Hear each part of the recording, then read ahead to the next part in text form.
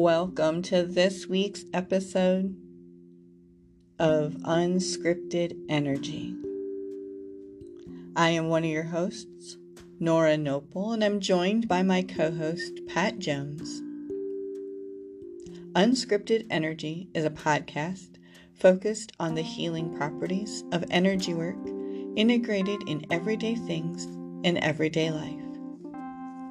Unscripted because it's just that. Unscripted, unedited authenticity from two people working in the field of energy and spiritual wellness.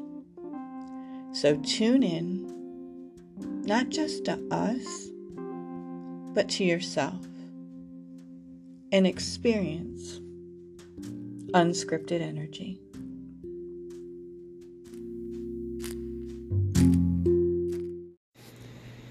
Hello everybody, and welcome to this week's episode of Unscripted Energy. I'm your host, Nora Nopal, joined with my co-host, as always, Pat Jones. How's Pat doing today? I'm good, thank you. How are you doing? I am doing really well, thanks. Yeah, not bad for, December in Northern Ohio. It's doing pretty good. Awesome. Yeah. And the holidays are among us, and though we're not doing our holiday show today for this week, we are going to record a holiday show next week. And so we're not going to give you any, we're going to keep it a surprise. We're not going to give you any insight as to what that might look like. But yeah, we are going to do a holiday show next week, so I'm looking forward to that. We always come up with some pretty cool ideas, and we have some pretty awesome ideas this year about what we're gonna talk to you guys about. And yeah, it's gonna be really good. If you're just joining us for the first time, this is Unscripted Energy, and we talk about the energy of words and how they matter. We pick a word of the week and talk about it from an energy perspective, or just how it shows up in our lives and what it makes us feel like, think about, things like that. And each week we take turns picking that word of the week. And this week it's Pat's turn to pick the words. So while she's mixing her words up in her bowl, give you a little more context with that, she'll pick a word of the week and we'll get excited about it, because we always do. And then we look up the definition. What's that? We always do. We always do. And then we look up the definition, meditate on it, talk about it, and it's always a good time. So, just saw the look on her face, like, oh. The look on my face is, I have to make sure we haven't done this before. And that happens when you get about, what are we, 77? I think I know why it sounds familiar. And this is interesting that I picked this, very interesting that I picked this word. I can't wait. And the word is grief. Oh, because it seems like it comes up in a lot of different words for a variety of reasons. We've picked this word before, but we've talked many times, I think, over the last 77 episodes. 77 episodes, yeah. We've talked about grief many times, I think. We have, yeah. But I think it's just because it comes up in so many different ways, Yeah. And this is going to be, not only do I know that this will be, a good conversation, but, especially this time of year, people have a real struggle, myself included, with grief. That's why I said this is interesting that I picked this word. That word came up, yeah, grief. It's been really important to me right now. So absolutely. So, okay. So that's what we're going to talk about today, folks, is the word grief and how it shows up for us in our lives and energetically, and maybe even hearing that word, it landed with you somewhere. For me, I felt it in certain places. Pat probably felt it energetically when she heard the word, or she read the word even before she even verbalized it. Yeah. Felt it in a certain place. So let's take a look at that definition. on grief. I mean, Yeah, I was just looking it up, and dictionary.com, as a noun, it says keen mental suffering or distress over affliction or loss, sharp sorrow, painful regret, a cause or occasion of keen distress or sorrow. Um, it can be used as a verb also, grieved or grieving, which, that goes along with the same. So, yeah. Yeah. Psychology today goes, into that a little bit too. It talks about grief is the acute pain that accompanies loss because it's the reflection of what we love, and it can feel all encompassing. So yeah, that's it's a good word. It just made me think about something else, but I don't want to jump ahead because sometimes we can get like that, right? With these words, they hit us a certain way, they land on us in a certain space, and we can get eager to have that conversation. Yeah. But without further ado, Pat's gonna lead us in an opening meditation around this. Yeah, and this gives me a real opportunity to share how this word grief and the feeling of grief relates to traditional Chinese medicine and Qigong. Yeah. It relates to the lungs, to the metal element, the emotions associated with the lungs are grief, sadness, and depression. And the positive emotions of the lungs are courage, confidence, and inspiration. And so doing grief work and working with your grief in an energetic way can open up letting go of the negative emotion of grief, and then opening up courage and confidence and inspiration.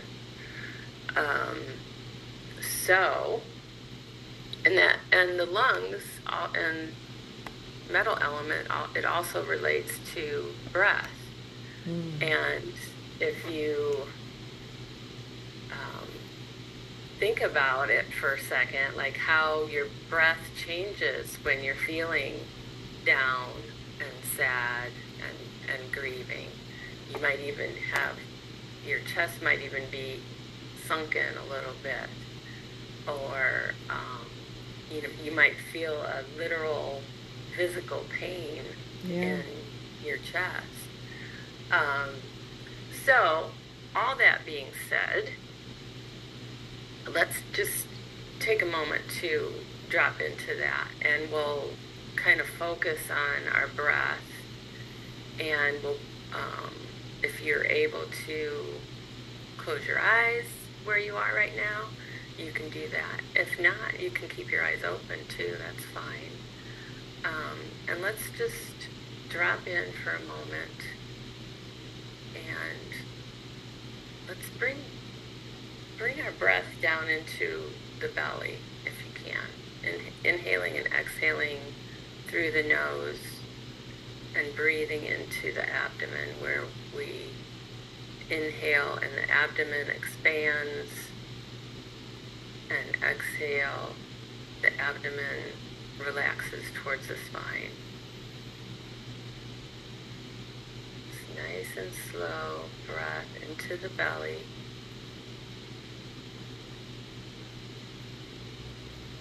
Inhaling and exhaling through the nose.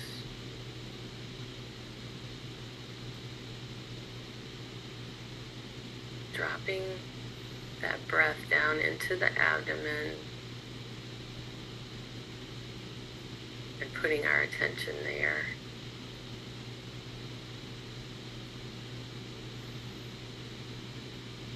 Slow down the breath, slows down the mind.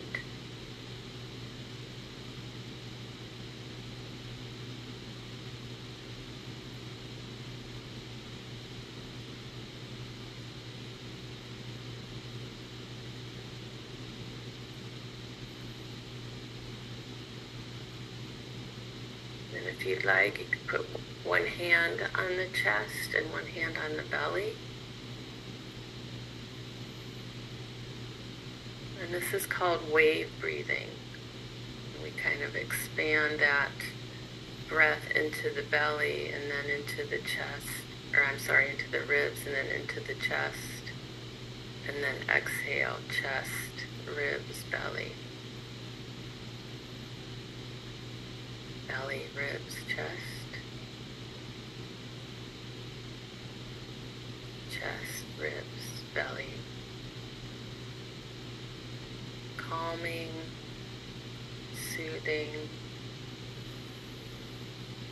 relaxing. Wave breathing, like a wave in the ocean.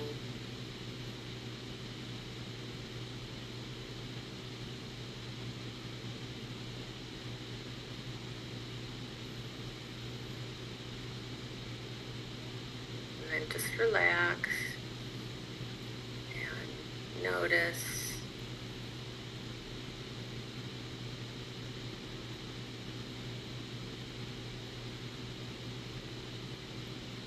Also visualize bright white light in the lungs, in the front, the sides, and the back.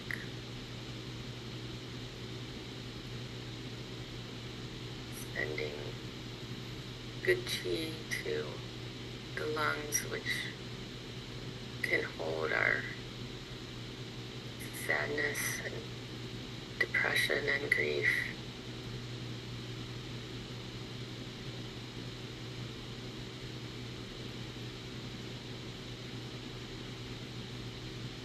And one more nice deep breath.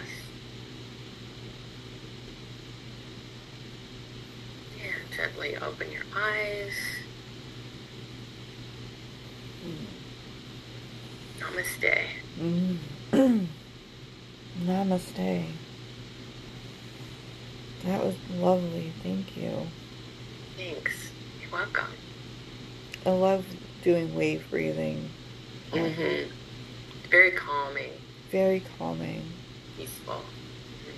And when you think about the way we talk about grief, like it comes to us in waves, so it only makes sense to help comfort ourselves in that way. Yes.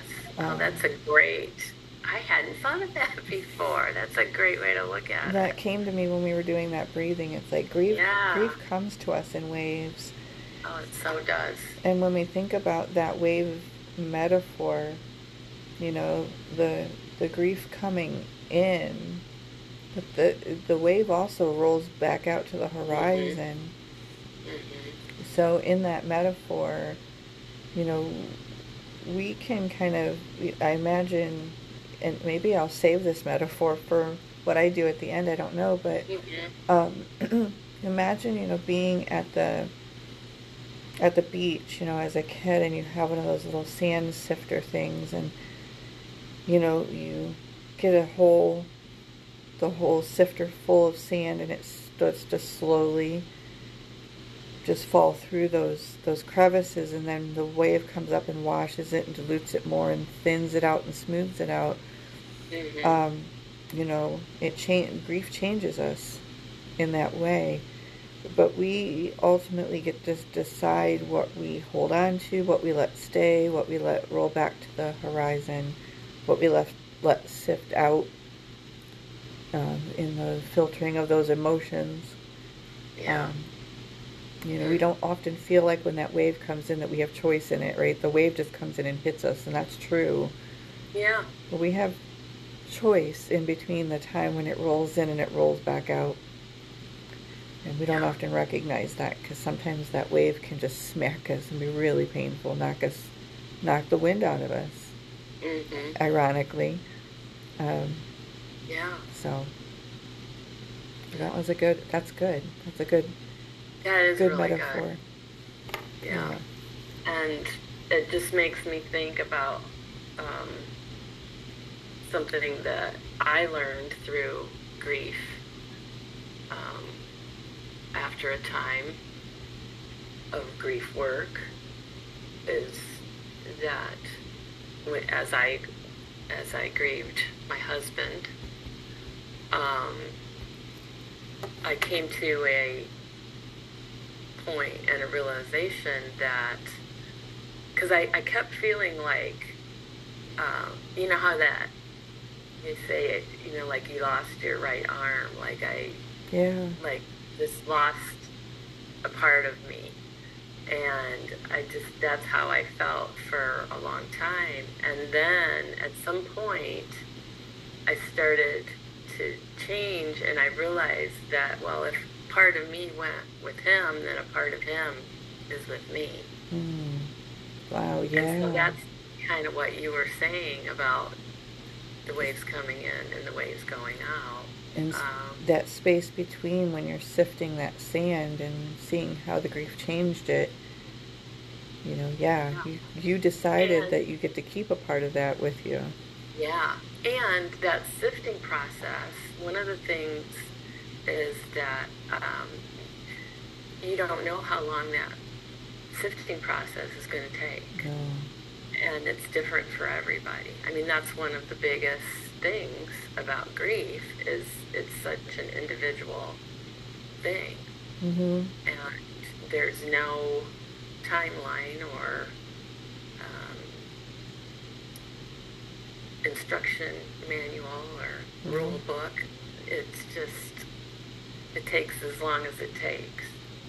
It takes as long as it takes, and sometimes, you know, in that sifting process, you know, even like they say that time heals, and it does. I believe that. But, you know, and a lot of people deal with this. I know I do. That sometimes it feels like it doesn't have to be those big anniversaries, like 10-year, 25-year, 35-year, whatever. You know, it can come to you in the strangest of ways, sometimes in the strangest of times, no matter the time that has passed, and you just go, why is this affecting me all of a sudden like this today? And I think it's because sometimes when that wave rolls in, you know, much like don't want to get on a tangent about pollution and stuff, and keep it with me in this metaphor.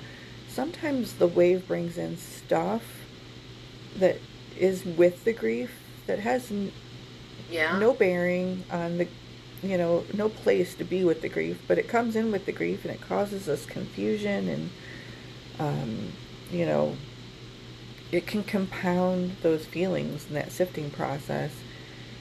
And if we've had, you know, whether the relationship was a good relationship or it was a difficult relationship, and that sifting process is going to look different every time, especially if you're somebody like me, who the wave comes in and other stuff is attached to it, and you go, well, what about this, and what about that, and what if and it seems to trickle over, and so that sometimes it feels like when I'm sifting, sometimes my stuff don't fit through the holes of my sifter. And I'm forced to sit and look at it. And that can be another layer of hardship. Yeah. And yeah, that's interesting. Yeah, then we have to decide to throw it away, or, you know, shine it up and put it on a shelf and look at it, which I don't recommend. Yeah. You know, but we do that. Sometimes we do that. When grief rolls in with other stuff, we'll go, I need to sit with this for some reason for a long time, and I need to feel this, and you do. You know, you do have to feel to heal, right? That's another key aspect to it, is that you have to feel it. You have to feel what you feel, because I always use the analogy of holding a beach ball under the water. You can stuff it down, you can be busy and try not to think about it, but eventually that beach ball is going to come popping up. And you know, there again, it's an individual choice of, okay, am I going to sit in this, feel it, and work with it, or am I going to wait and deal with it later? But I would say most grief needs to be dealt with at some point. It's courageous to sit with it and to go through the wave, to ride the wave, so to speak. Yeah. It's courageous. It's not a. Some people look at it. I don't want to name any particular gender, but some people look at it and think it's a sign of weakness if they ride that wave and acknowledge the grief, and but it's not a sign of weakness. It's a sign of courage, because it takes a lot of courage to sit and look at it. Mm-hmm. Yeah. It's not easy. It's absolutely unpleasant not. at best. Yeah. But it's important. Very important. What do you think has been your biggest learning curve with dealing with grief? Like, within grief, right, there's waves of like anguish, and grief looks like other things, anguish and despair and places in between, right? That wave has different layers to it. What's been your biggest learning curve in getting through those layers of that grief wave?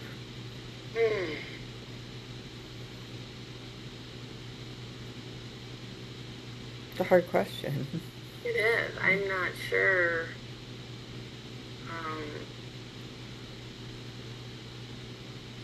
Not sure exactly what to say about that. And maybe that's because every moment, like, in and of itself is,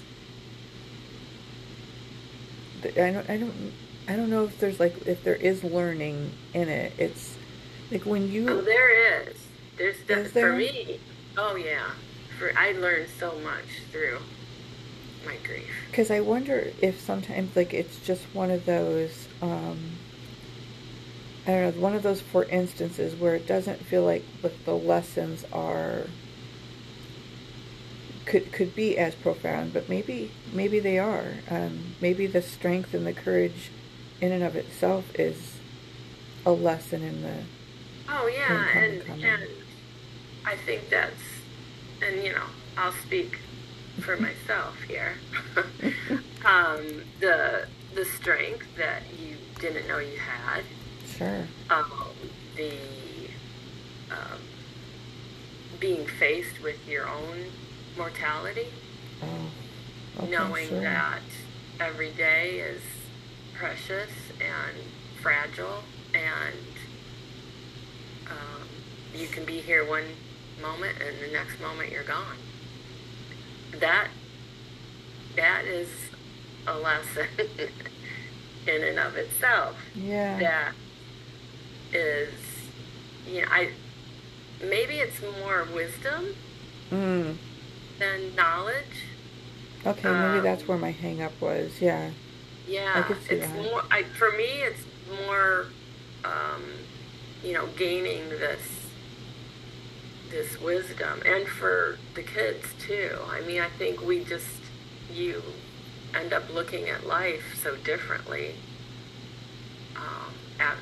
You have your before and after, and after that experience, you end up looking at life so differently, and it changes you forever. Absolutely. I like that. I like the idea of wisdom. What wisdom did you gain rather than what lesson did you learn? I like that it better, because you, at least and I'll only speak from my experience. I don't want to say you per se, you, the general listening audience. Yeah. For me, I had to, probably one of my most profound, it's not that losing my parents wasn't, but my most profound loss to date was probably my grandmother. And it's 35 years this year. Or this month, rather, as it would be. I had to make a conscious effort. I had to choose every day, like to choose to get out of bed and to choose to be grateful Yeah. for the time I did have with her. She was only 56 when she passed. Oh, wow. And now that I'm 5 years from approaching that Yeah. day, my head just kind of goes, oh, Jesus. It's hard for me to not even briefly go there and go, I wonder how many more years I have left. Because certainly at 51, Mm-hmm. I'm not under any illusion that I have more years ahead of me than I have behind me. um, Mm-hmm. Mm-hmm. so, but I had to make a conscious effort to even get out of bed because it just felt like it paralyzed me. Mm-hmm. And so when you Yeah. talked about the lungs and that being like from Chinese medicine where that was, I literally felt like the air had been sucked out of my body. Mm-hmm. Yeah. Really no other way to describe it. And um, even making that conscious effort of, I knew enough at that age that I was that I had to make myself get up and get out of bed, even to try to feel somewhat better, to even go to the Mm-hmm. funeral, um, because I had to honor her. Like I had a responsibility in those days I had Yeah. to honor her. But then, you know, like I said, it's coming up on 35 years here, and then losing my dad kind of suddenly, and then losing my mom pretty suddenly. Um, I think my grandma's death in some way kind of prepared me for that because by the time my parents passed away, I had children, so I had to force myself to get out of bed because Mm-hmm. they were grieving too. Yeah. Um, so it was, that wisdom of, you know, she'd expect me to Mm-hmm. honor her, but I mean, and behave in a certain way, and um, to try to go on. Yeah. Would wanted me to go on. Um, None of us knew that she was going to pass that day. None of us were prepared Yeah. for it. Yeah. Yeah. You just never know. I um I heard somebody say once that one of the best things you can do when you're grieving someone um, is to honor them and to honor them in a way like doing things that they would do Mm-hmm. or um, you know depending on their personality or what kind of a person they were, and then you can um, create that type of thing in your life Yeah. that honors them.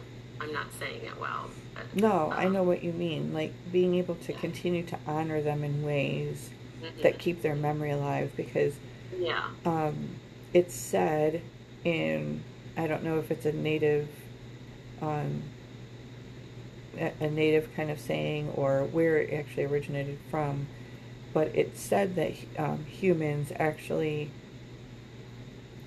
die twice when their physical body ceases to Hmm. continue to work and when their name is uttered for the last time. And so you think about, you know, at some point, my kids I've didn't never heard that. my kids didn't know my grandmother because she was 16 when I died. But her memory has been kept alive by pictures and the stories I've been able to tell. And I have a spoon that she always made Hmm. her tuna Hmm. salad with, and that we use that during, I still have it. And even though my kids didn't know her, one of my kids has requested that when I die, they want the spoon, and one wants my dad's spatula that I still have. Hmm. So Hmm. these things get kept alive, and hopefully my grandkids will. have those same kind of things, Mm-hmm. because Mm-hmm. like my oldest grandchildren or grandchild, they know um, my mom.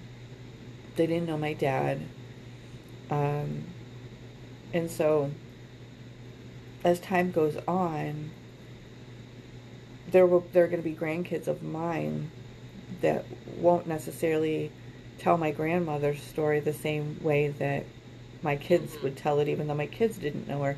And so that's a secondary kind of spiritual loss that, like, her spirit will experience, because she's not going to meet at some point, whether it's with my grandkids, great grandkids, what have you. At some point, somebody's not going to utter her name again. But in my head, I tend to think that her name in some ways will always be uttered, or the departed.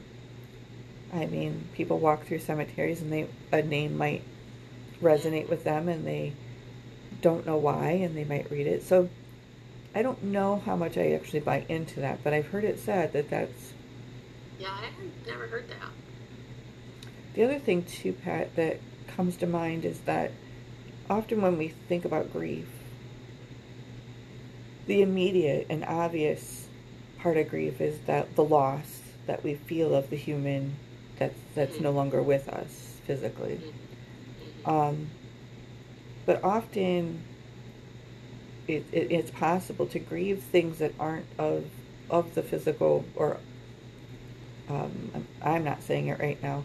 Like, for example, my husband and I rented a house for a long time, and we wanted to buy that house, and some things happened with our landlord's life that didn't make that possible. Mm-hmm. Um, I mourn that house sometimes, Yeah. even still. Well, we were on the same wavelength, because Oh, that's exactly what I was thinking that we should talk about. the I even had written down other griefs. secondary Um, losses, yeah.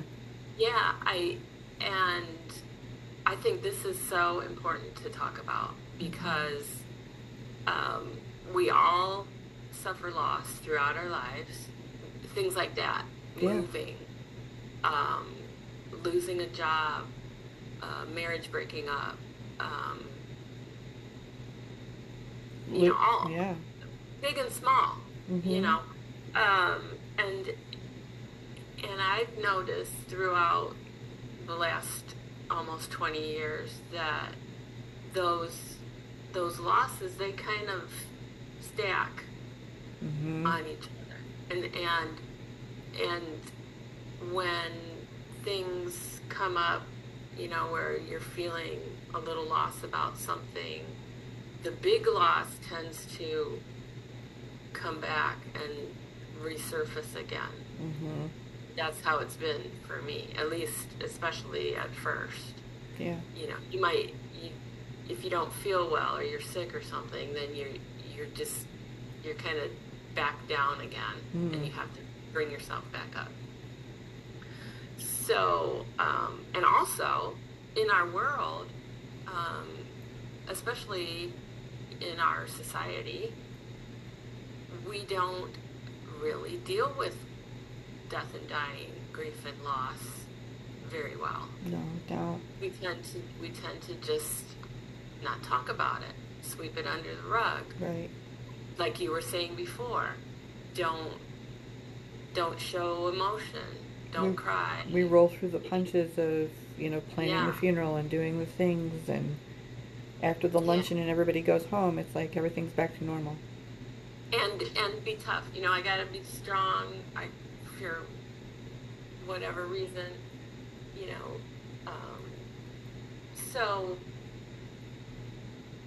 I think bottom line here is that we have to work with it. We have to do the work. We have to do grief work, Hmm. which ultimately can be energy work.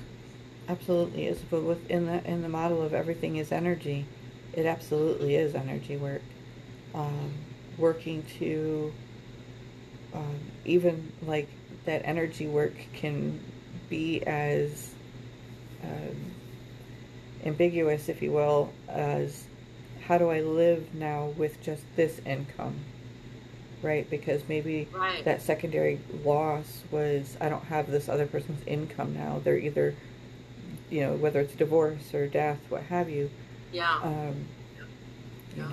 or I know with me, for a period of time, I lost my identity. Not like by identity theft, although we know that happens. I lost my identity in the fact that for a long time, I was somebody's daughter, and that came with expectations.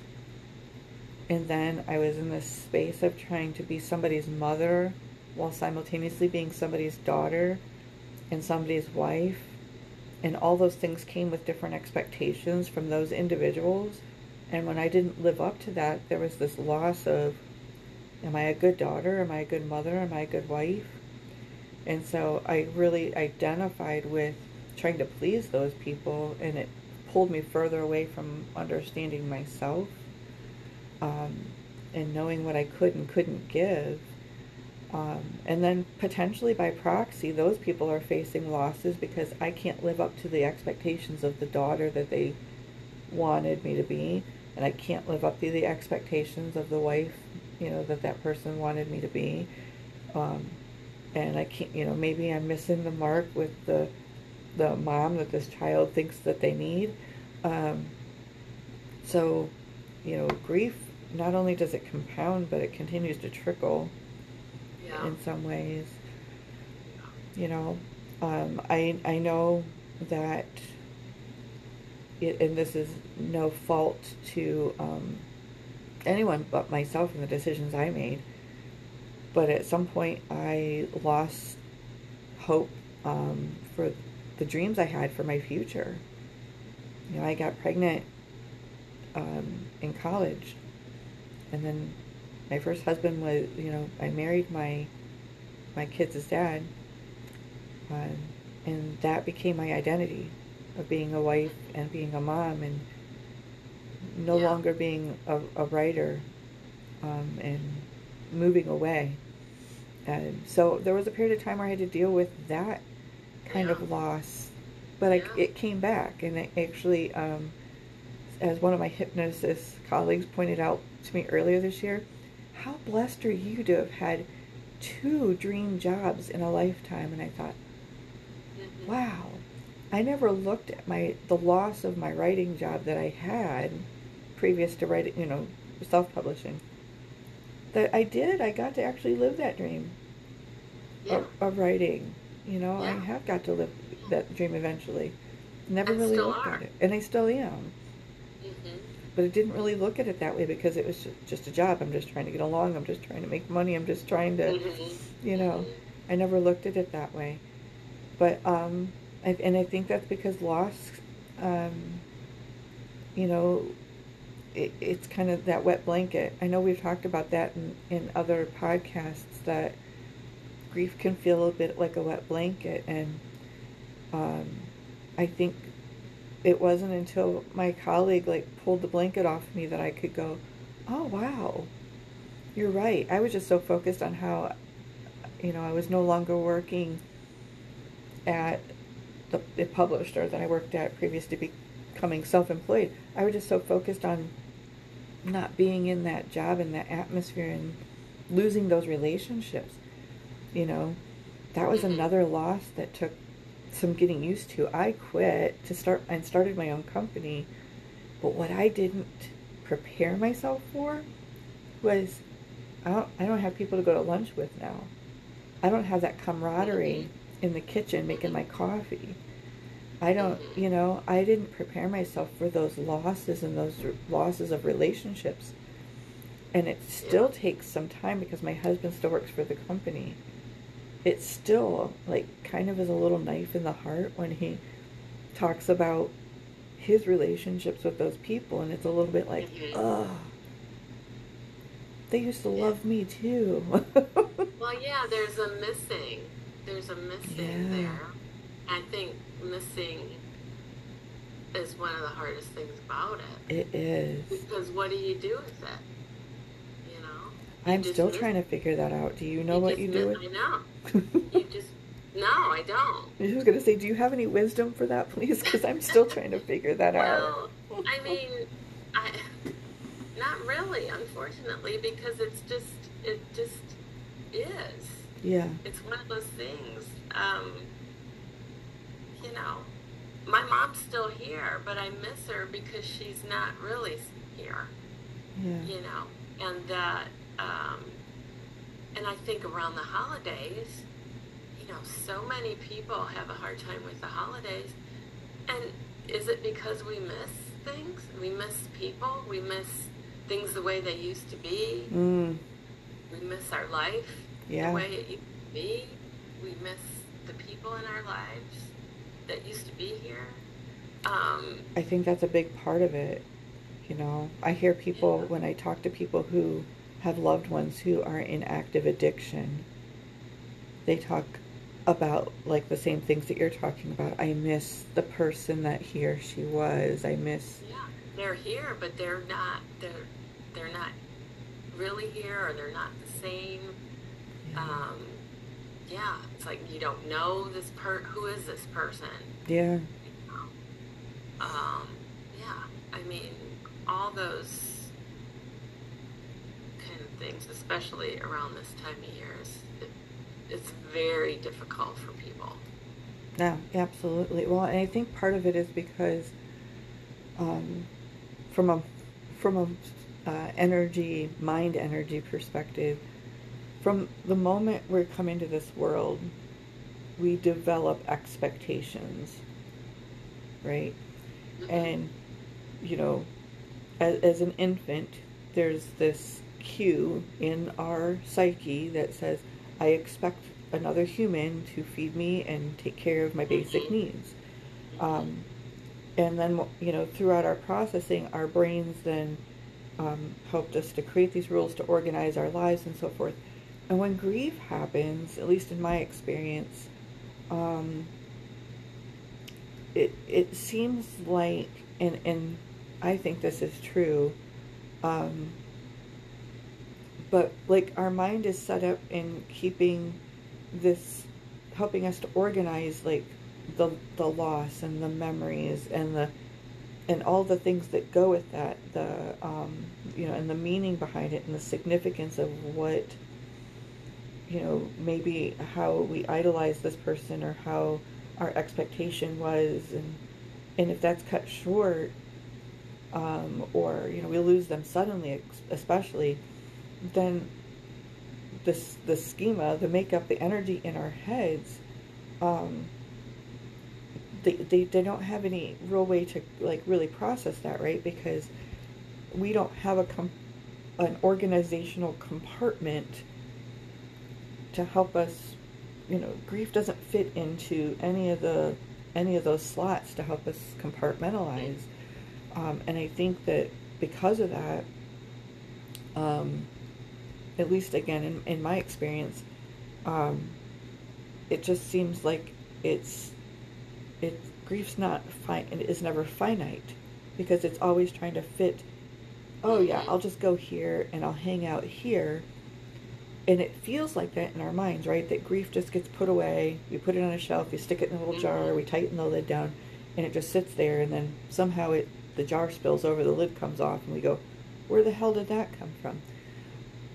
But I think it's because grief's not finite. It's not.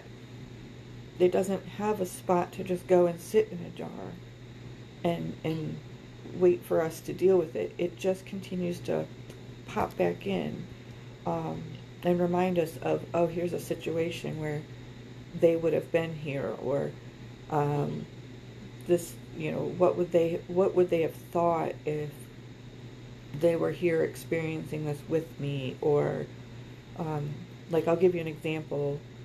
when when my when my dad had passed, he he had four grandchildren by that time, four granddaughters, and um, loved on all of them, um, in the way that, that they were in his life, and each of them experienced his loss in a very different way. when my dad passed, a family friend came to me and said how embarrassed my dad was that I had a child out of wedlock, and that he was always felt such shame. And I thought to myself, well, for starters, why on earth would you come and tell a grieving child that? I mean, I was adult, but I was his child. Yeah. And so that was another kind of state of loss. Like, I disappointed him. So even though I was like working through it, and grief was over here, so I could get through the planning and the things, right? That being told that, whether it was true or not, brought up this other thing. So grief comes out and lashes out at this person. That's another podcast of the things that people say at funerals. Yeah, it wasn't helpful. I'm not even going to go there. It was not helpful, one iota. No. But I say that because it's not finite. So guess what happens, down the road then, that child, my daughter, if she ends up having an unplanned pregnancy, and I immediately go into shock of, I don't know how I'm supposed to feel right now. Am I supposed to be ashamed? Am I supposed to be loving? I don't know what I'm supposed to do. Because that ribbon of fear and shame or whatever came in, and I wasn't ashamed of her. I wanted to just love and support her. Mm-hmm. But grief kept coming back in about, I wonder what he would think about this. What would he say? Well, he would just love her like he loved my oldest. But that comes back around, and there's no finite end point of grief. When I graduated from college, my mom and her boyfriend, who was one of my dad's closest friends, were in the audience, and that was a big deal for me. But I felt him there, and I wondered what he would think of the fact that I'm getting a college degree, and you know. But we do that, right? They show up. Grief shows up in those places where they're not anymore. And so I thought of a couple things. Yeah. That actually there are ways to get past this. Okay. That I'm still learning about, and I've just discovered this recently. This is from The Work by Byron Katie. Okay, yeah. And she talks about loving reality. She says, I'm in love with reality. And so that's how you get to the point where yes, you can live with it, And the other thing is embracing impermanence.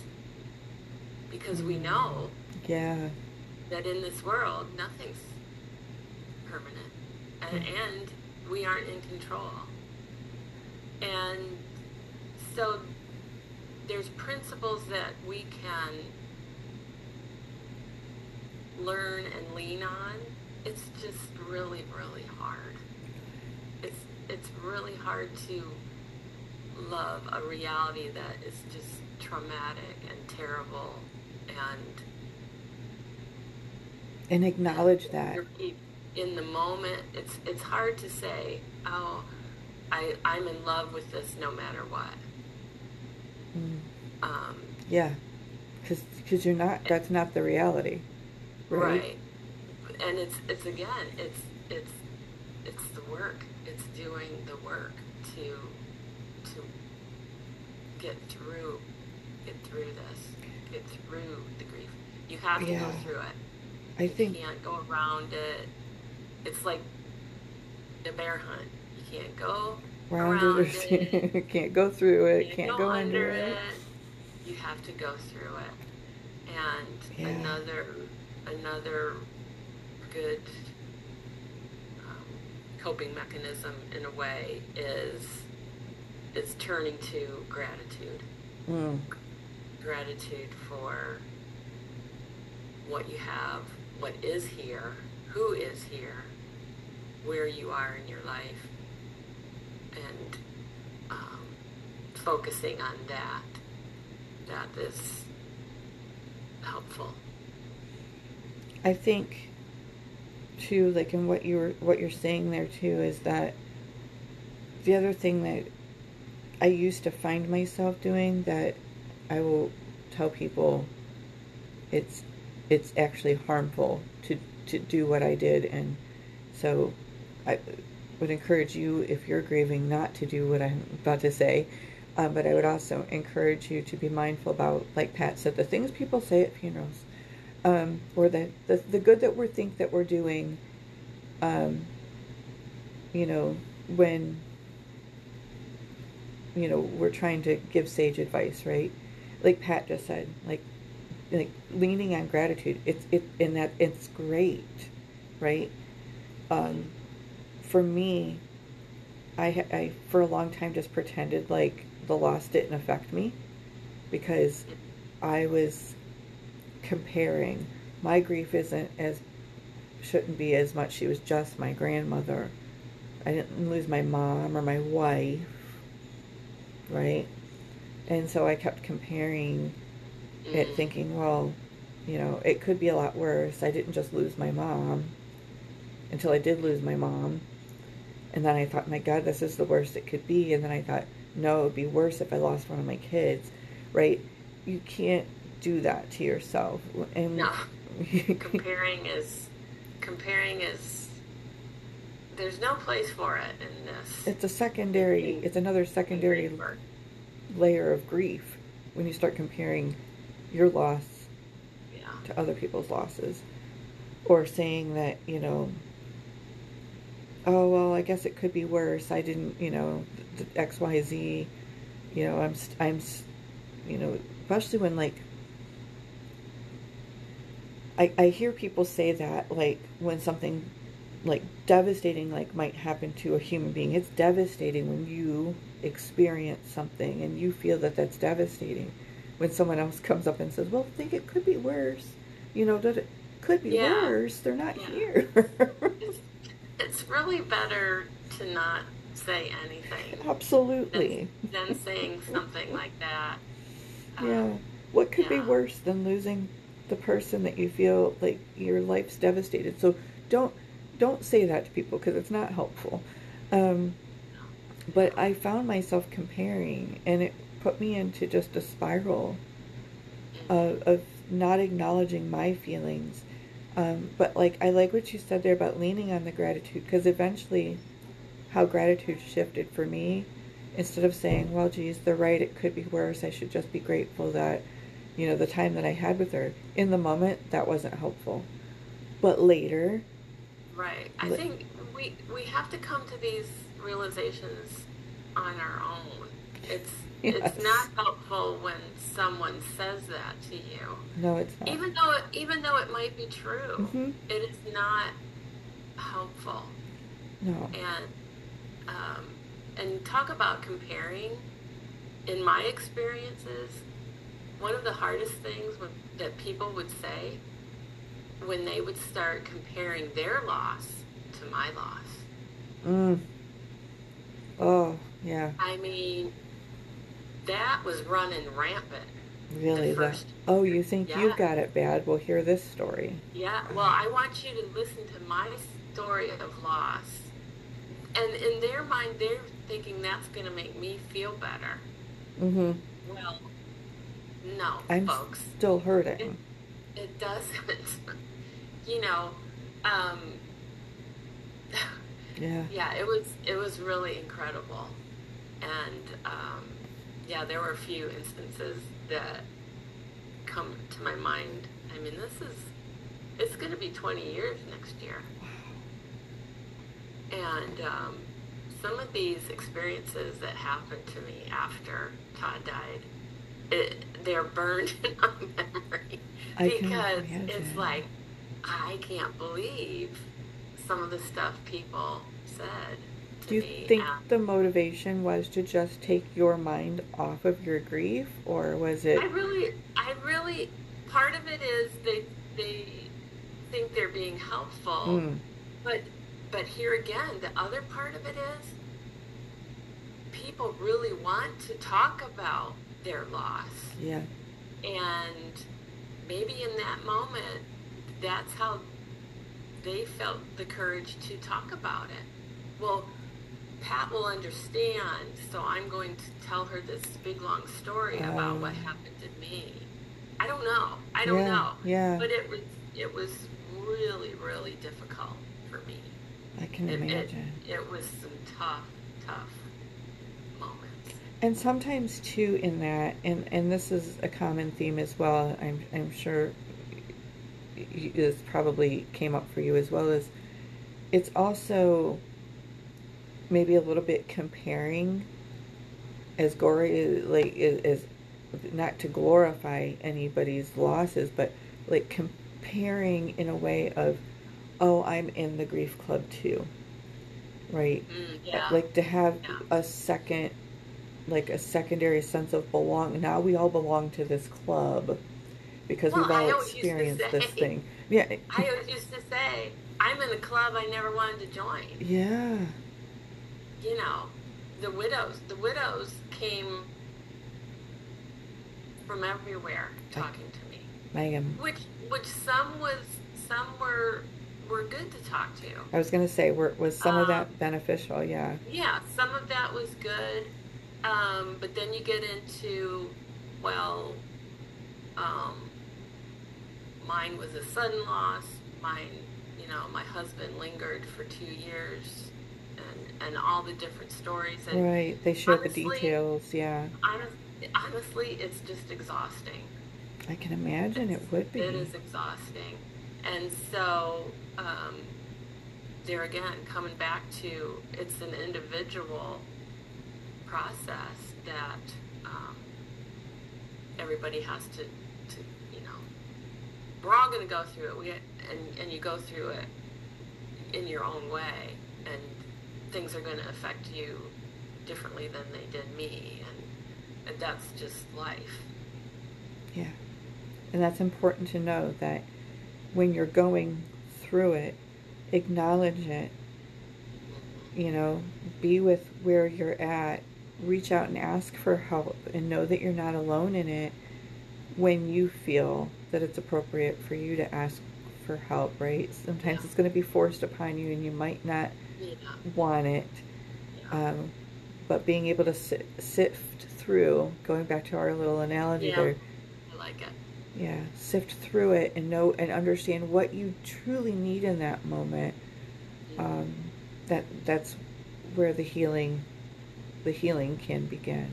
So when we thank you, Pat. Thank you for always being so generous and courageous and sharing your story with people, because it is healing and it does help. It does help. So when we come back, if you've been listening long enough, I'm going to do the great stall, because I don't know that I can do this topic quite the justice that Pat does, only in the fact that she's been talking about this, with people for almost 2 decades. So as she said, and helping a tremendous amount of people when it comes to grief work. So when we come back, I'm going to round out with probably a hypnotic activity. I think it's called for it. So stay tuned.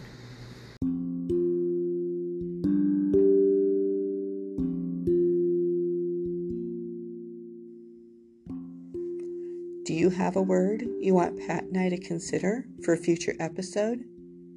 You can leave it on our Facebook page at Unscripted Energy, or email us at unscriptedenergy@gmail.com. We look forward to hearing from you.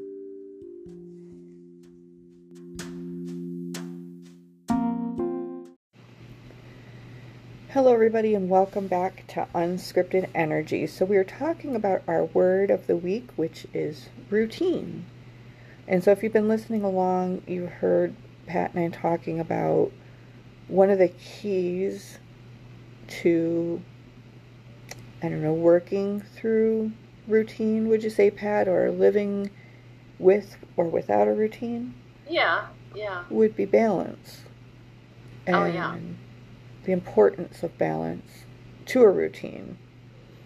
Or how sometimes when we're outside of our routine, it can throw us out of balance, or we feel like we're out of balance. Yeah, you can get there. Yeah, for sure. So I thought what we would do this is a hypnotic routine. So right before this, you heard a hypnotic disclaimer.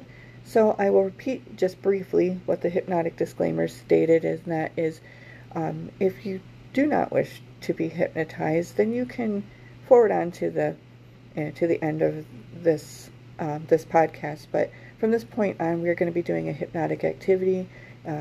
Please refrain from listening to this while you're driving, operating heavy machinery, or while under the influence, as it may induce drowsiness and cause potential for issues. So, if you are ready to be hypnotized and can safely do so, as we go forward here, I'm going to invite you to close your eyes if it's safe for you to do so. If not, you could always choose to just listen to this, not while you're driving, and certainly keep your eyes open and just listen with curiosity and an open mind. However, the way that this is set up, there's a chance that even if you did that and you gazed across the room with your eyes open, that you might fall into hypnotic trance. So just be aware of that. So just as you begin to close your eyes and just tune into your breath, and as you breathe and you relax in this space, and just tune into your breath, just begin to notice that every breath out starts to relax you a little bit more than the breath in. The breath in bringing nice, crisp, clean air into your body to revitalize those cells. And that breath out, slowly exhaling, relaxing you, bringing you comfort. And if you're sitting in a chair, just ensure that both feet are flat on the floor. Your back comfortable and relaxed, supported in your chair. If you're lying down, just feel that connection between where you lie, your back against the surface. And just take a nice gentle breath into your body and hold that breath for just a few seconds. And then exhale slowly and begin to just allow yourself, mind, body, and spirit, to begin to relax.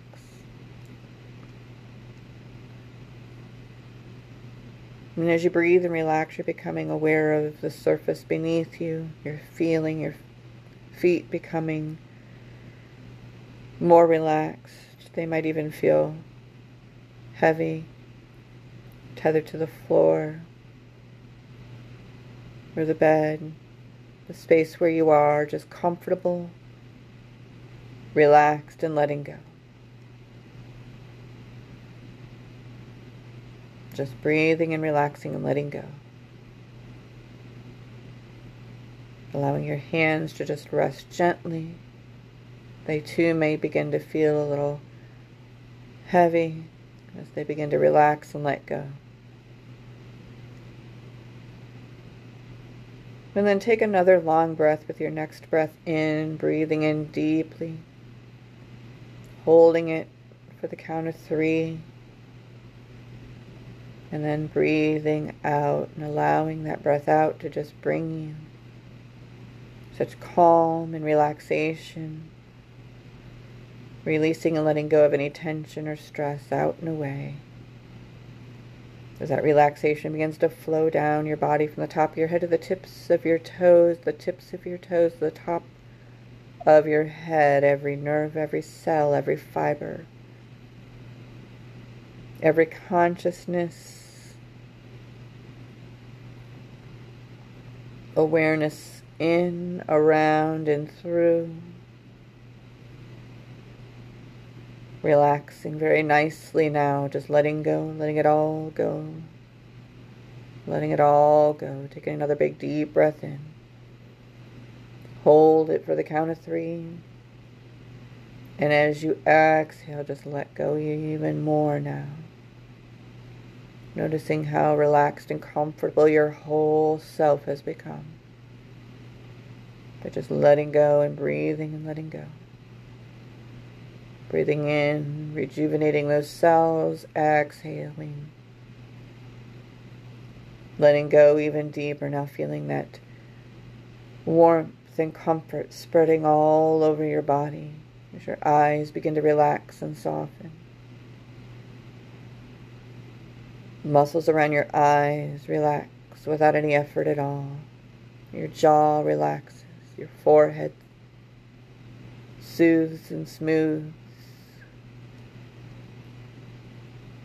As you just allow that relaxation to go all the way down, deeper down. Your jaw relaxing. Allowing your mind to just be or drift without trying. Just allow it to do what it does. And any sounds you might hear out and around wherever you are, unless it's urgent for you to respond to, your mind will just allow you to relax and be. Any sounds you might hear will just serve to relax you too. And very soon you're going to go deeper into this perfect state of relaxation, letting go of any distractions, any noise, any sound. My voice will go where you go,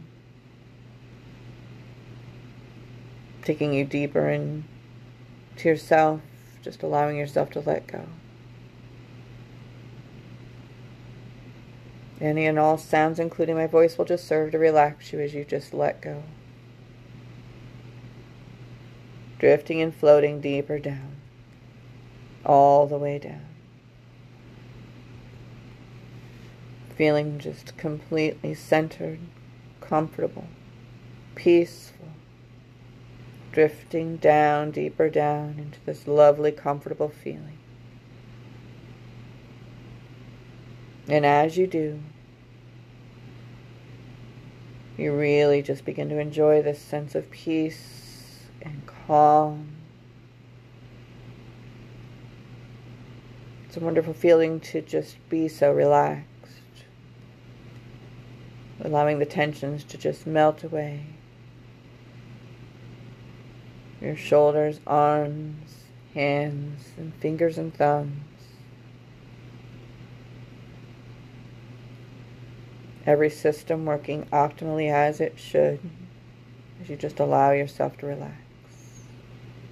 Nobody needs anything, nobody wants anything.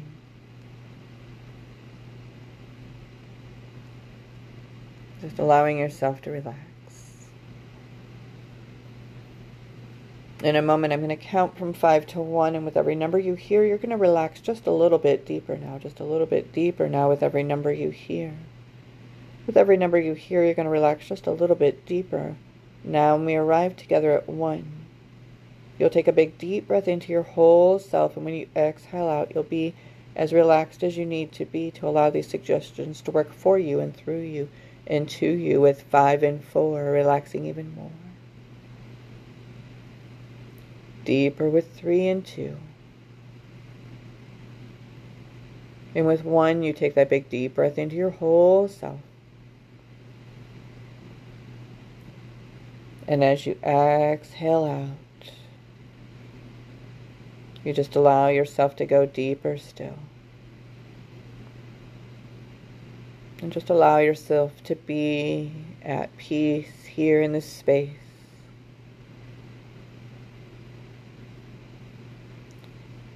And as you continue to just breathe and relax and listen to these words, we've been talking about this idea of routine and balance, and how important it is for balance in everyday living, whether we have a routine, whether we live just fairly spontaneously, or somewhere in between.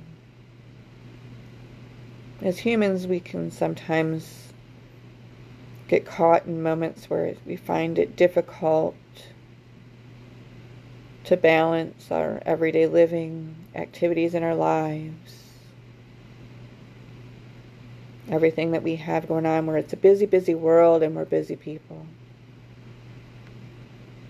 And so in this setting, in this moment, we're going to do something about that. And you've decided that by listening to this recording, you are going to do something about that, which is why you're still listening to me right now. So just allow yourself to go as deep as you need. Your mind can wander where it will, and it may. And there may be times where you feel like you're not listening to me at all, but your subconscious mind hears and understands everything that's said. And the wonderful subconscious mind has been looking after you since the beginning of time and will continue to do so.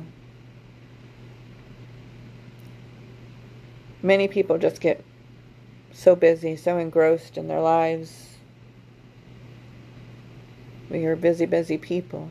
It's a busy, busy world.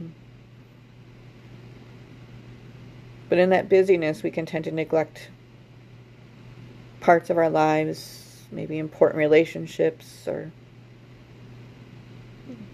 little thinking of the time of future consequences by just letting things go, including the relationship with ourselves. Some people can be just so busy in life and living that they find that they fall out of routine in certain other areas. They're not able to give maybe their best at their job, and as a result can perhaps suffer as an employee. It's about finding the right balance. Right? There's sometimes we give so much to one area that we can fall out of balance in other areas. Maybe you're so busy living vicariously and not really living for yourself.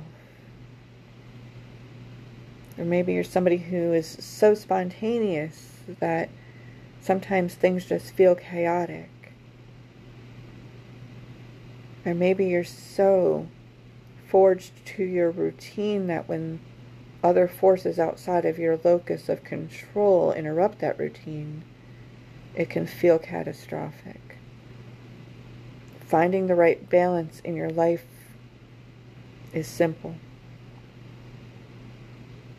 Most of us know how much time we should be spending on different things that we do throughout our day. We all know that there's only 24 hours in that day, and there's only so much we can do with those 24 hours.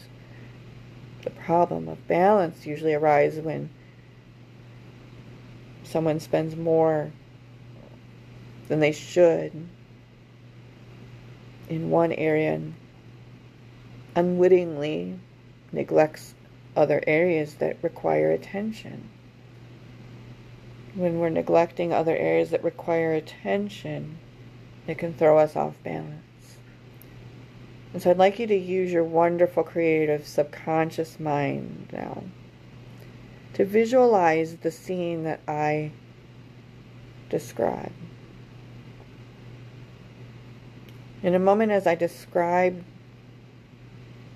these scenes, I want you to just visualize any sounds, any aromas, the sights that you see, the things you might taste, the textures, accompanying this impression within your mind. Make it as real as possible. I'd like you to imagine that you are baking a very special cake. You are in this old country cottage type kitchen. There's a large oak harvest table. All the ingredients that you ever need right there. Perhaps there's a window that looks out into this beautiful garden. And you see the bushes, the greens, all the different colors of flowers. You can smell whatever you choose to smell, or you can imagine maybe jasmine or honeysuckle, or maybe you just notice the crisp air just filtering through. You noticing a willow tree with its branches dangling. You hear the sounds of birds nearby. You see them flying off to the bird bath to satisfy their thirst. And you bring your attention and your awareness back into the kitchen, into the cottage, where you see before you this large mixing bowl on the table, and you're ready to begin making your very special cake. And there's a pair of those old scales there with two different sides there. The type that weights that measure your ingredients. So you begin to prepare to make your cake. You already have the recipe stored in your mind. So taking each ingredient at a time, you measure how much you need on the scales. You already know that too much of one ingredient or not enough of another could spoil the cake completely.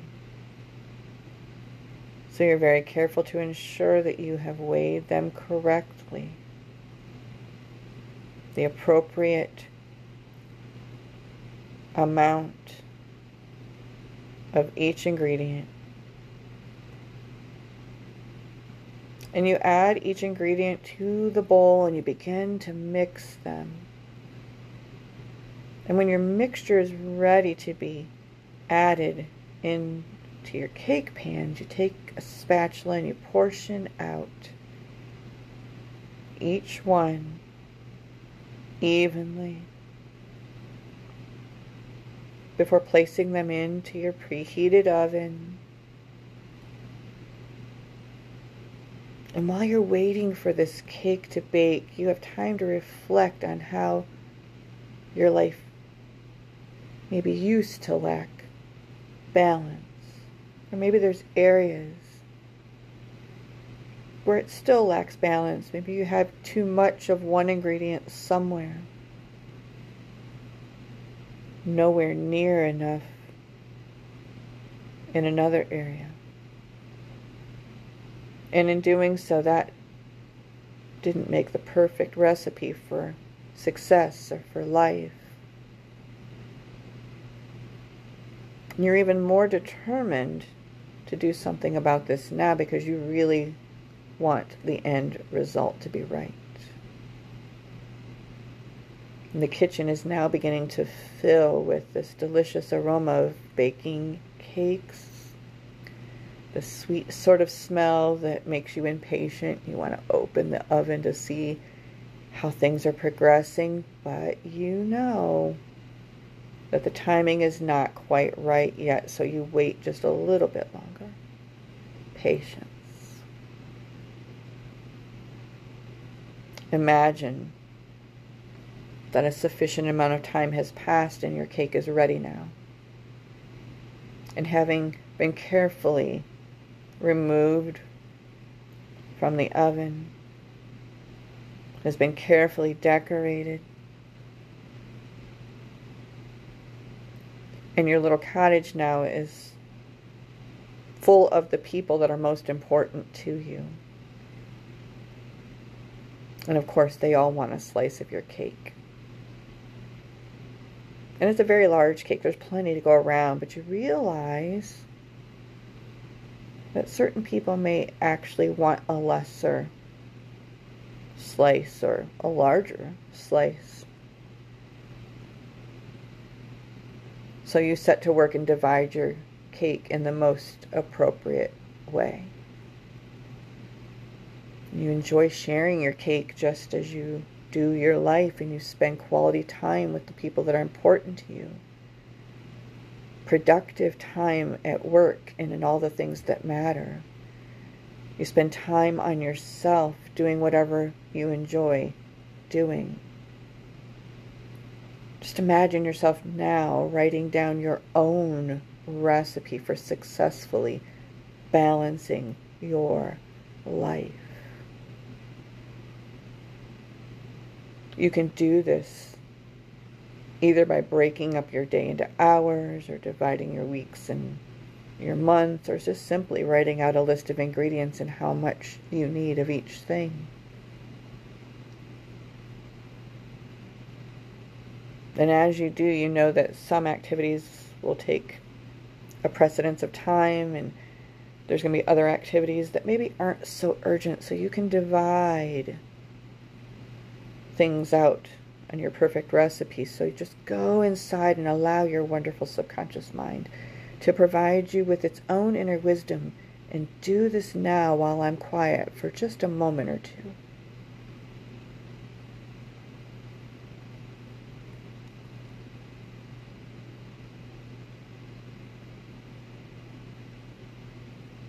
Good. That's good. Very good. You now know how to balance your life, and you also realize that in order to maintain this balance, you need to be flexible at times. If one task takes priority and needs more time spending on it, then you compensate as soon as the right opportunities arise. It's a little bit like weighing those ingredients on the scale and making your perfect cake. And as a result of this balance that you're finding in your life, you're going to become even more happier, much more calmer, because now you have as much harmonious energy with yourself, with the people around you, and this makes you feel very good. Makes you feel very good. Everything is balanced as it should, in its own time. And in a moment, I'm going to begin to count from 1 to 5. And when you're ready, you'll gently come back with each number back into awareness, back into the space where you are. And then when I reach 5, you're going to be refreshed, returning back to whatever normal is for you, feeling rested and relaxed, and also having energy at the same time. You'll have a new sense of appreciation for the skills you've just learned on how to bake your perfect cake and the recipe for your ideal life. And you'll do so with a great sense of calm and peace and wellness, with 1. And 2, coming up a bit more, bringing back with you all that you need to know, all that you've learned. 3, 4, coming up a bit more, your recipe in your mind. And 5, bringing back with you all that you need to know, that perfect recipe for you, for your life, balanced, harmonious, calm, relaxation, energized, renewed. That feels good and you feel good. You're able to take this sense of well-being and peace and calm with you as you go forward. Welcome back. Now, I can't take full credit for that, because that is a script that I got when I started doing hypnosis training. I don't know who wrote it, but I do like it. And yes, it was coincidental that my co-host likes to bake. And when I started doing it, I thought, oh, she's really going to like this one. I love it so much. That was easy for me to visualize. I figured it might be.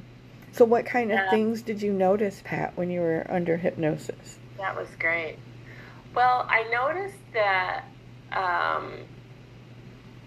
felt a lot like through my shoulders, like everything. I mean, I felt like I really sunk down, and my shoulders like really relaxed down. So that was really great. And I think we all have a you know, we tend to kind of carry, we carry a lot of weight on our shoulders, Sure.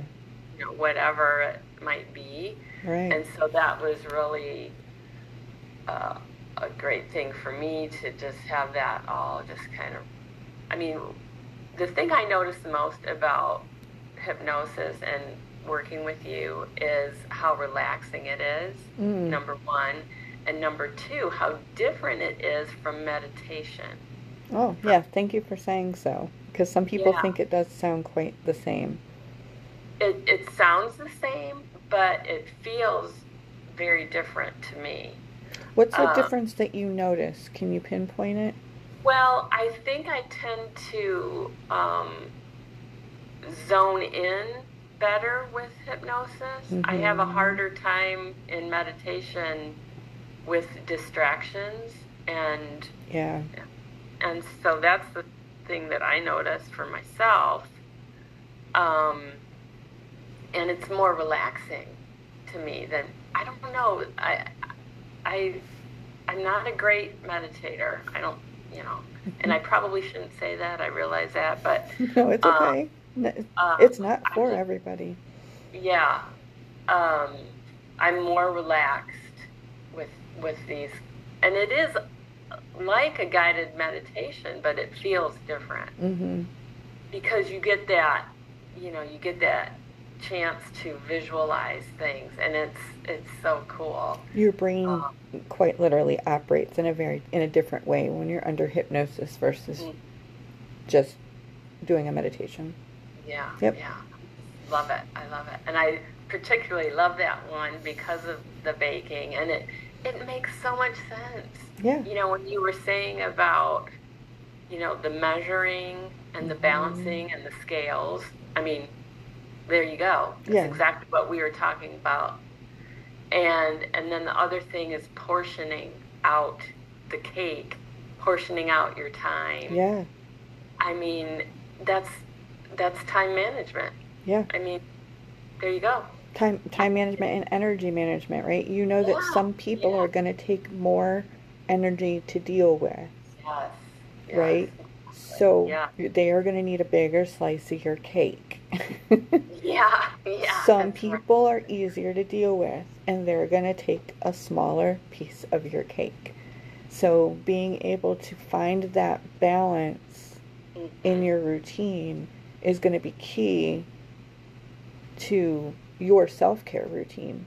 Even if you're somebody who Yeah. lives very, by the seat of your pants and doesn't have a so called routine, a daily living routine, those types of people tend to understand when they need self care and they'll just jump to it Hmm. and do it, Hmm. right? Hmm. And so, Whereas some people need to put it in their calendar, right, and it's like schedule an appointment for themselves, absolutely. or they won't do it. Mm-hmm. Yeah. Yep. That's like with my client routine, I put a half hour buffer between each client. I started doing that for my clients for anonymity, right? That Hmm. was my purpose for doing that, having that kind of routine, 30 minutes between each client, because then if somebody does run over by 5, because I'm usually pretty structured, good about keeping people on task for their appointments, Hmm. like during our appointment times. Um, so, if somebody runs over by 5 or 10 minutes, they're not going to run into somebody, the next person Yeah. coming in typically. Yeah. Um, and so, what I realized though in doing that is I needed that 30 minutes just as much as I was giving it to my clients for For me to, yourself. yeah, Yeah. I needed Yeah. to build that into my routine so that I could reset and kind of take an exhale from the previous client, reset myself in the present so that I could deal with whatever came through the door next. Yeah, for sure. Yeah. So, it, Oh, that was great. I'm still feeling it oh, through awesome. my body, and um, thank you. That was wonderful. I love Well, it. you're welcome, and thank you to whoever originally wrote that. I like to try to give credit where I can, but um, whoever whoever Really, did that, yeah, it's really. Right. It's awesome, and it just goes to show. I like to do a hypnotic activity when I can on here. I mean, it's the mainstream of my wheelhouse. Um, but when we have those moments where we can carve out a routine of taking care of ourselves best, it's going to help us to just, like I said in the beginning of that activity, when we are out of balance, out of our routine, um, it has the potential to affect so many other areas, right? Oh gosh, yeah. If we come to work, like for me, if I come to work without that cup of coffee, I am dragging until I get myself that cup of coffee. Um, and, Yeah, and some things like that, that actually affects you physically, mm-hmm, and then some things help so much mentally, and then absolutely. and then both. Yeah. Yeah. Awesome. Great word today. Yeah. Nice word of the week. Yeah. Cool. All right. Well, with that, and she can't see me. This was one of the things that is the detriment to not having video today, because typically there's things that you guys don't always see that Pat relies on. So she'll know when to do it Yeah. because she's a pro and she's been doing this for like 60 some episodes or whatever. So with Oh no. you'll know. With that, I'm Nora Noble signing off for Unscripted Energy. Be well, stay safe. Peace. See, I knew she'd get it. We'll see you next week. Bye, everybody. Welcome back. Welcome back to Unscripted Energy. And so we've been talking about our word of the week, grief. And Pat's done she's done a lot of trainings and a lot of help in our community, being able to help people in the ways that she talked about. And what we're going to do here in just a moment is I'm going to do, like I said, a hypnotic activity around being able to handle grief and to be able to recognize those emotions when they show up. Because grief can look like a lot of different things. But before we do that, I want to preface that I know you listening to this, you just heard the disclaimer that we're going to do a hypnotic activity. But I really want to preface that even though hypnosis can be a great tool for helping to work through your grief, it is just that. It is a tool. I myself am a certified hypnotist. I've been trained. I have almost 24 years of experience in this field, and helping people as well. But I want to preface that even though this is a wonderful tool to help you, whether it's a loss of a person, a loss of something, an object like a home or income or something like that, whatever grief is for you in this moment where you're listening to this, this activity is not a substitute for adequate mental health profession, and help that you can get there. And if you do find that you're needing some help in that area, you can always call the national hotline 988 to help find a mental health professional in your area, or to get some immediate assistance from a qualified mental health professional. So while what we're going to do is therapeutic, it is not therapy. Okay? So that being said, Pat, are you ready? I'm ready. Pat's just going to get to enjoy this experience. And as we go along. So as I do with every hypnotic activity, if you are in the process of listening to this, while you're doing some other activity, driving, whether you're at work or so forth, do not listen to this portion while driving, operating machinery, or even if you're, imbibing in the holiday spirits, so to speak, because it could induce and deepen in your hypnotic trance. It could also, cause for distraction. So come back to it and listen to it at a time where it's safe and comfortable for you to do so. And so if it's safe and comfortable for you to do so now, I'd like you to take this time, find a place that's comfortable. And if you feel comfortable in closing your eyes, go ahead and do so now. If you find that you would rather keep your eyes open, you can find a point in the wall, maybe a picture, light switch, maybe there's a dot on the ceiling. Find a focal point and just gaze at it. And whether your eyes are closed or you're just gazing, begin to notice your breath. Turn your inner eyes more inward and watch your breath as it comes in and out of your body. If your eyes are open, you may find it throughout this process that they naturally just want to close. The more you relax, the deeper you go, and the deeper you go, the more you'll relax. And if those eyes do want to close, just allow them to safely, softly, gently close right down. You may find that if they do stay open and you are gazed on that spot, that they stay that way, that you just stay kind of fixed and relaxed, and that's okay too. But wherever we go and whatever you decide to do through this process, as you concentrate on my voice, know that my voice will go wherever you go on this journey. All the while, as you focus on your breath, any sounds you hear out and around wherever we are together, along with your breath, will only serve to relax you a little bit more relaxed than you are right now. And as you breathe and you relax in this way,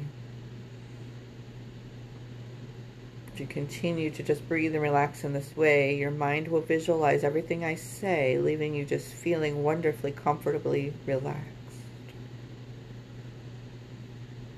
So in your mind's eye, in that wonderful imagination of yours, as your breath just serves to relax you naturally and comfortably, every breath out carrying away any tension or stress, I just want you to imagine, and only imagine now, that you're walking along this beautiful beach. We talked about a beach in the beginning of our time together. You're just walking along,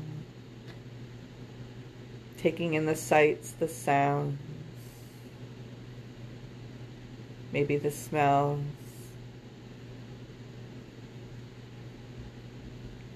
Just finding your sense of touch, even maybe as you walk through the sand, soft on your foot. Maybe the waves gently caressing the tops of your feet as you walk along the shore.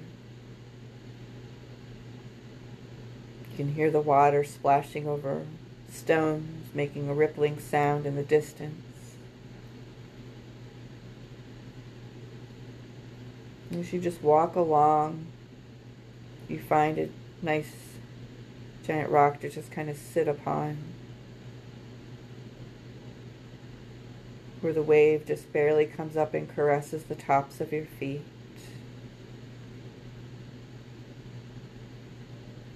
And all the while you just sit and you are amazed at the beauty around you. The coral colored sand, drenched in hues of pink from the sun. The crystal blue waters reflecting from the sky. Just feeling the soft, warm sand upon your feet. You might even curl your toes into the sand. Allow the water to gently flow over those toes, filling up the indentations that your toes make in the sand as it flows back out again.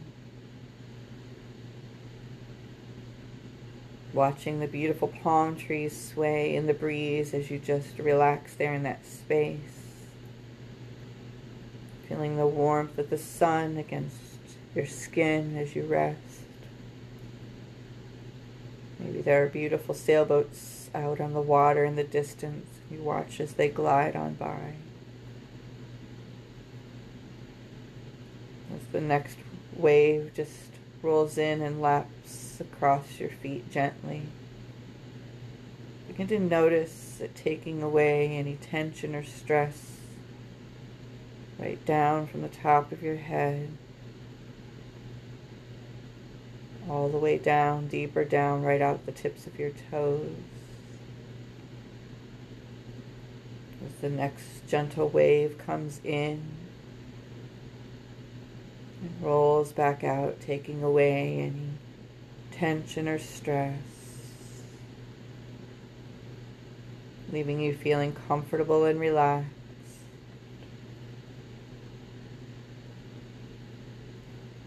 Just noting how you feel comfortable in this moment. Just breathing, just relaxing, just being. You should continue to breathe and relax and let those muscles relax a little deeper now. Relaxing each and every one, just feeling your eyes soften and relax. Letting go of any tension.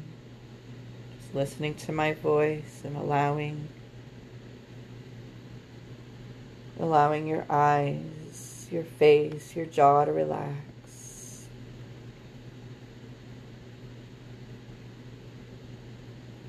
Your shoulders and neck relax.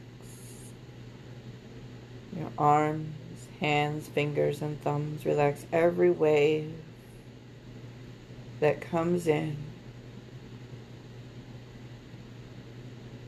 will soon leave again.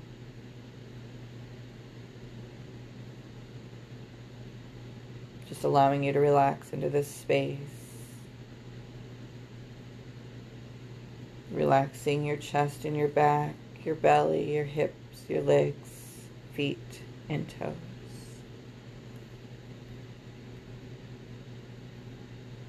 And in a moment, I'm going to count from 5 to 1. And with every number you hear, you'll just gently begin to notice the waves calmly, slowing, barely reaching, the tide barely reaching you. With every number you hear, the tide begins to slow as you begin to relax into your space, comfortably, peacefully. With 5, 4, the waves relax even more. 3,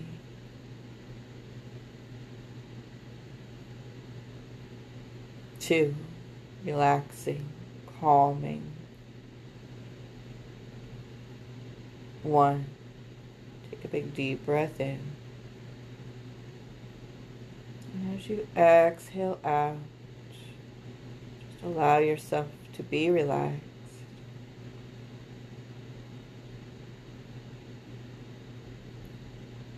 Just allow yourself to notice the waves. Those waves are like grief, like our emotions. Sometimes they come in like waves. Sometimes they're heavier. Sometimes they're subtle. Sometimes they sneak up the shore without us even noticing that they're there. Sometimes they seem to come out of nowhere.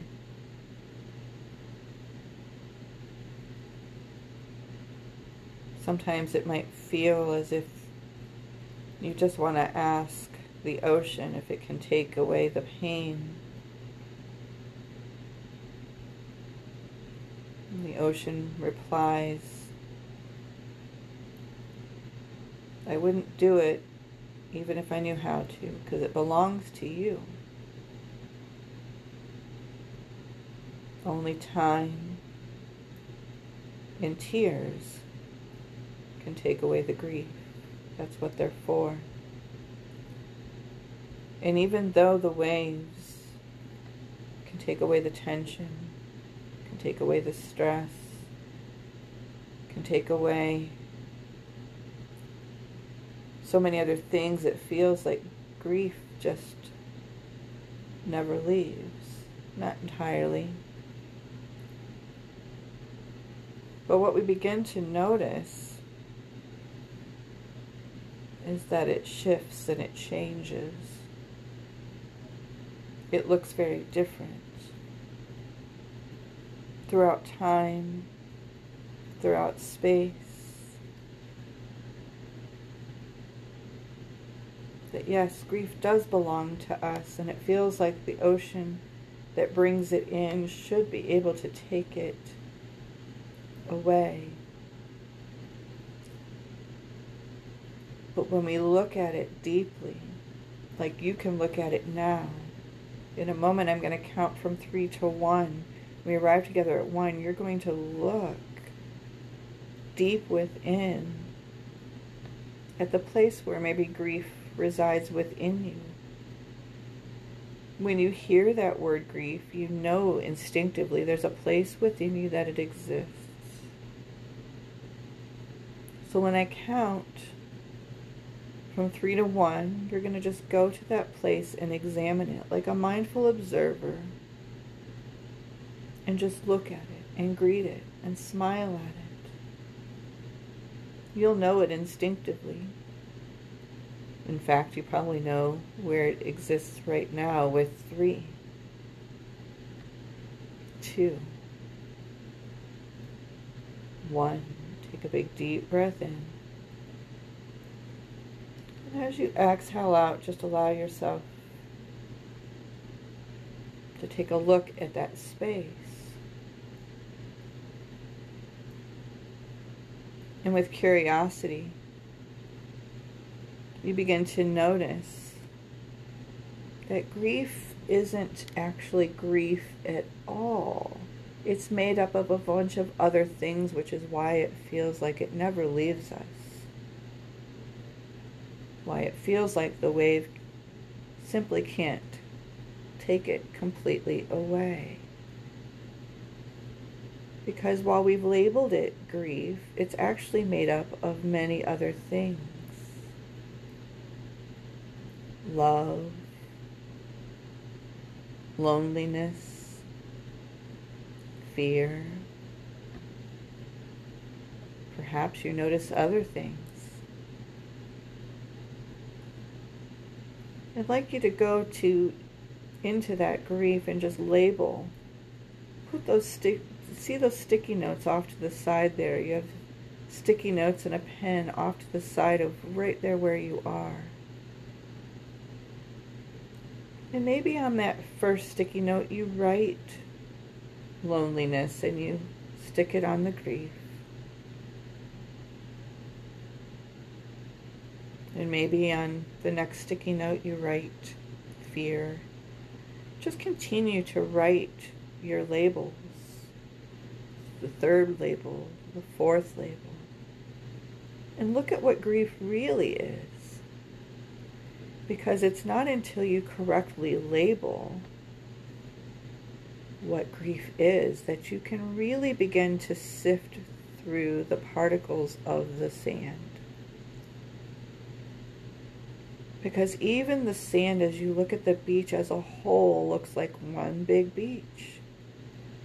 And that's what grief looks like. But when you scoop up the grief and you begin to sift it out and look at each little particle, it has many different layers and colors and textures, meanings and components. Just let yourself put those labels on what grief really is to you.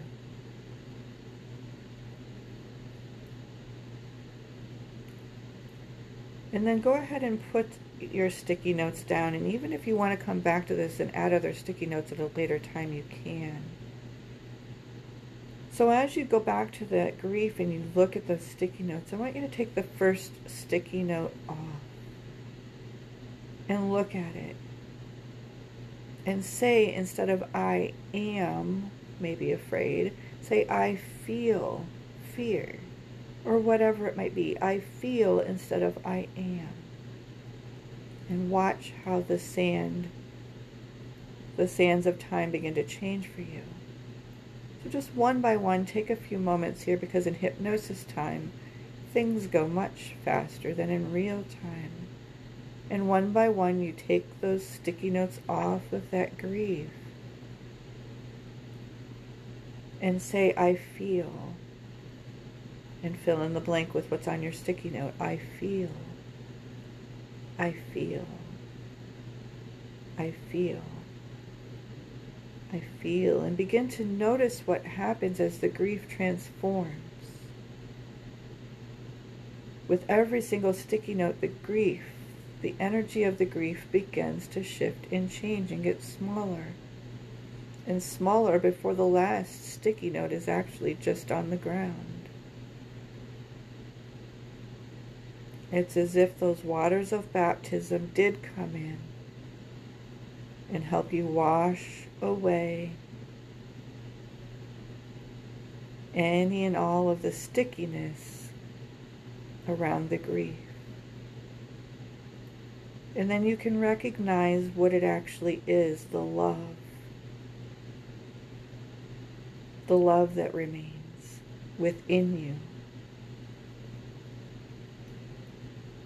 All those other things gone and washed away.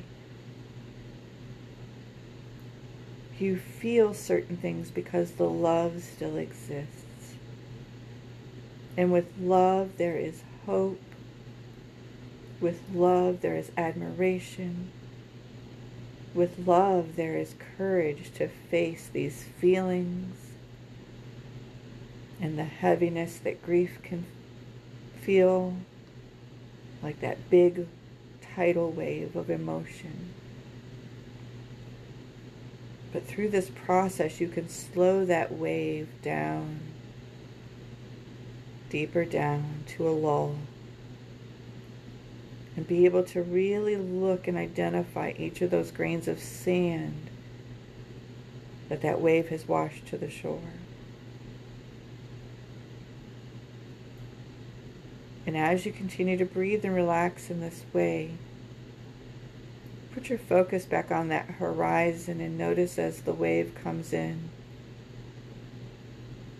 Notice how differently that space within you feels. Maybe your heart feels lighter. Maybe your belly feels lighter too. Maybe the burdens in your hands and your feet have washed to the horizon. And now look to your heart where love resides. And send that love light into those places where the grief was sticking. Where those feelings, those sticky notes emerged from. Send that light, that beautiful green light, into those places. And let yourself experience the love. It is okay. It is okay to reflect on the love. The love is beautiful. And it might make you sad. The love is what's always with you. The love is a reminder of what you miss and what you've lost. And the love in the breath and the healing is a reminder that life does go on. And that you can heal. And that there is hope. And that you were loved. And that you are loved. And send that love deep within you and feel that love from the top of your head to the tips of your toes and the tips of your toes to the top of your head. And just bathe in that beautiful aura.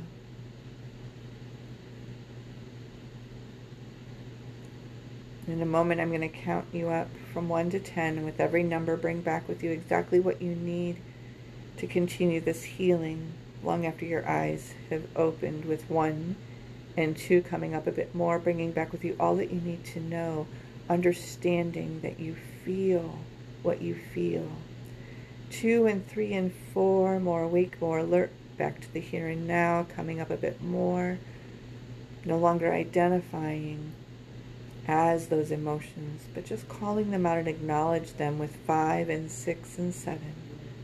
Bringing back with you all you need to know, all that you've learned, the wisdom, the love, the courage with 7 and 8 and 9 and 10. Coming back, feeling that love, still wrapped in that blanket. Feeling that love wrapped all around you. And understanding the healing that is happening. The healing will continue to happen long after this. And anytime you need to revisit this and identify those emotions and write them out and call them out, go back to this and listen to it again. Properly identify them. Grief is made up of so much more than we ever imagined. Be well. When you're ready, you can open your eyes. We'll have a brief discussion with Pat just to see how she was doing, how that was for her. And for you, just kind of acknowledge how differently you feel right now than maybe when you started. So were you able to kind of identify grief in a certain spot when you went there? Yeah. It's like center of my chest. Yeah. But the cool thing was, I mean, I still have some work to do, of course. But, absolutely. Initially, I saw a beautiful white rose there. Oh, yes. So that was really cool. That is really cool. A beautiful white rose. What else did you notice about the sticky notes? I think that's where I feel like I could do more work because I didn't see that much there. Mm-hmm. And it could be a sign that you've done a lot of work already. Yeah, maybe. I mean, I got love, sadness, compassion. So. The white rose is in specific to this spiritual meaning is reflects your transition in your spiritual development, reflecting in the wisdom of how far kind of that rebirth that you've had, because that's really what happens in a lot of ways spiritually and energetically, right? Is when in your case, I would say specifically when you're partnered with somebody, right, you feel like a whole unit, right? Yeah.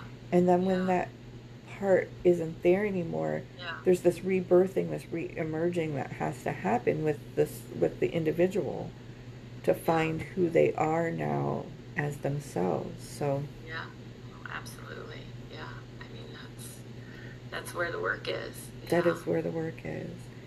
And I think it's important to be able to kind of go in and label the grief as what it is, and to sit and sift through. I really like that. Because we do, if grief just looks like one big beach, like we don't look at the grains of sand, we look at the whole beach. Yeah. And until we sit down and we put notes and label those individual grains of sand as what they actually are, what they are, because oftentimes in grief we identify with it and say, you know, I'm afraid, or I'm lonely, or I'm scared, or I'm hurting. And while those things may be true, the healing comes when we can shift that mindset to, I feel afraid, I feel lonely, you know, I feel uncertain, whatever that might be. Yeah, and then it's more, you're more prepared to transform the energy, right? Right. Yeah. Yeah, you're more prepared to transform the energy, and in your transform the energy, even in the acknowledgement of that shift, right? Because you're not taking that on, that energy on. You're putting that energy on the appropriate label where it goes, and it allows you to be able to look at it both internally and externally and go, Okay, well, I mean, that's a given, right? I feel all these things because I miss my person, or Yeah. I miss living in that house, or I miss being at that job, or whatever it might be. Yeah. Yeah. Yeah. Mm. Thank you. That's really helpful, and I hope it um, helps some people out there that are listening and are able to Yeah. do that I hope with so you. too. I hope so too. And and if you do find that you're struggling, like I said, call the national hotline 988, and they'll be able to put you in touch with professionals Mm-hmm. in your area that can absolutely help you. You don't have to feel like you need to suffer nor suffer alone. Mm-hmm. Yeah, Yeah. for sure. Yeah. Well, thank you. Thank Thank you you. for tuning in. Thank you, Pat, for sharing your wisdom with us and your experience. And so, Mm-hmm. with that, we'll close out the show. I'm Nora Noble for this week's Unscripted Energy. Be well. Stay safe. Peace.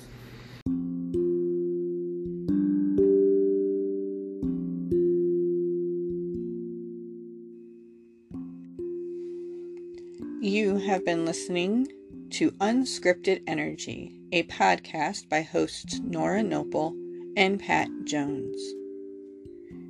The viewpoints on Unscripted Energy are those solely of the hosts and do not necessarily reflect those of our followers or commentators.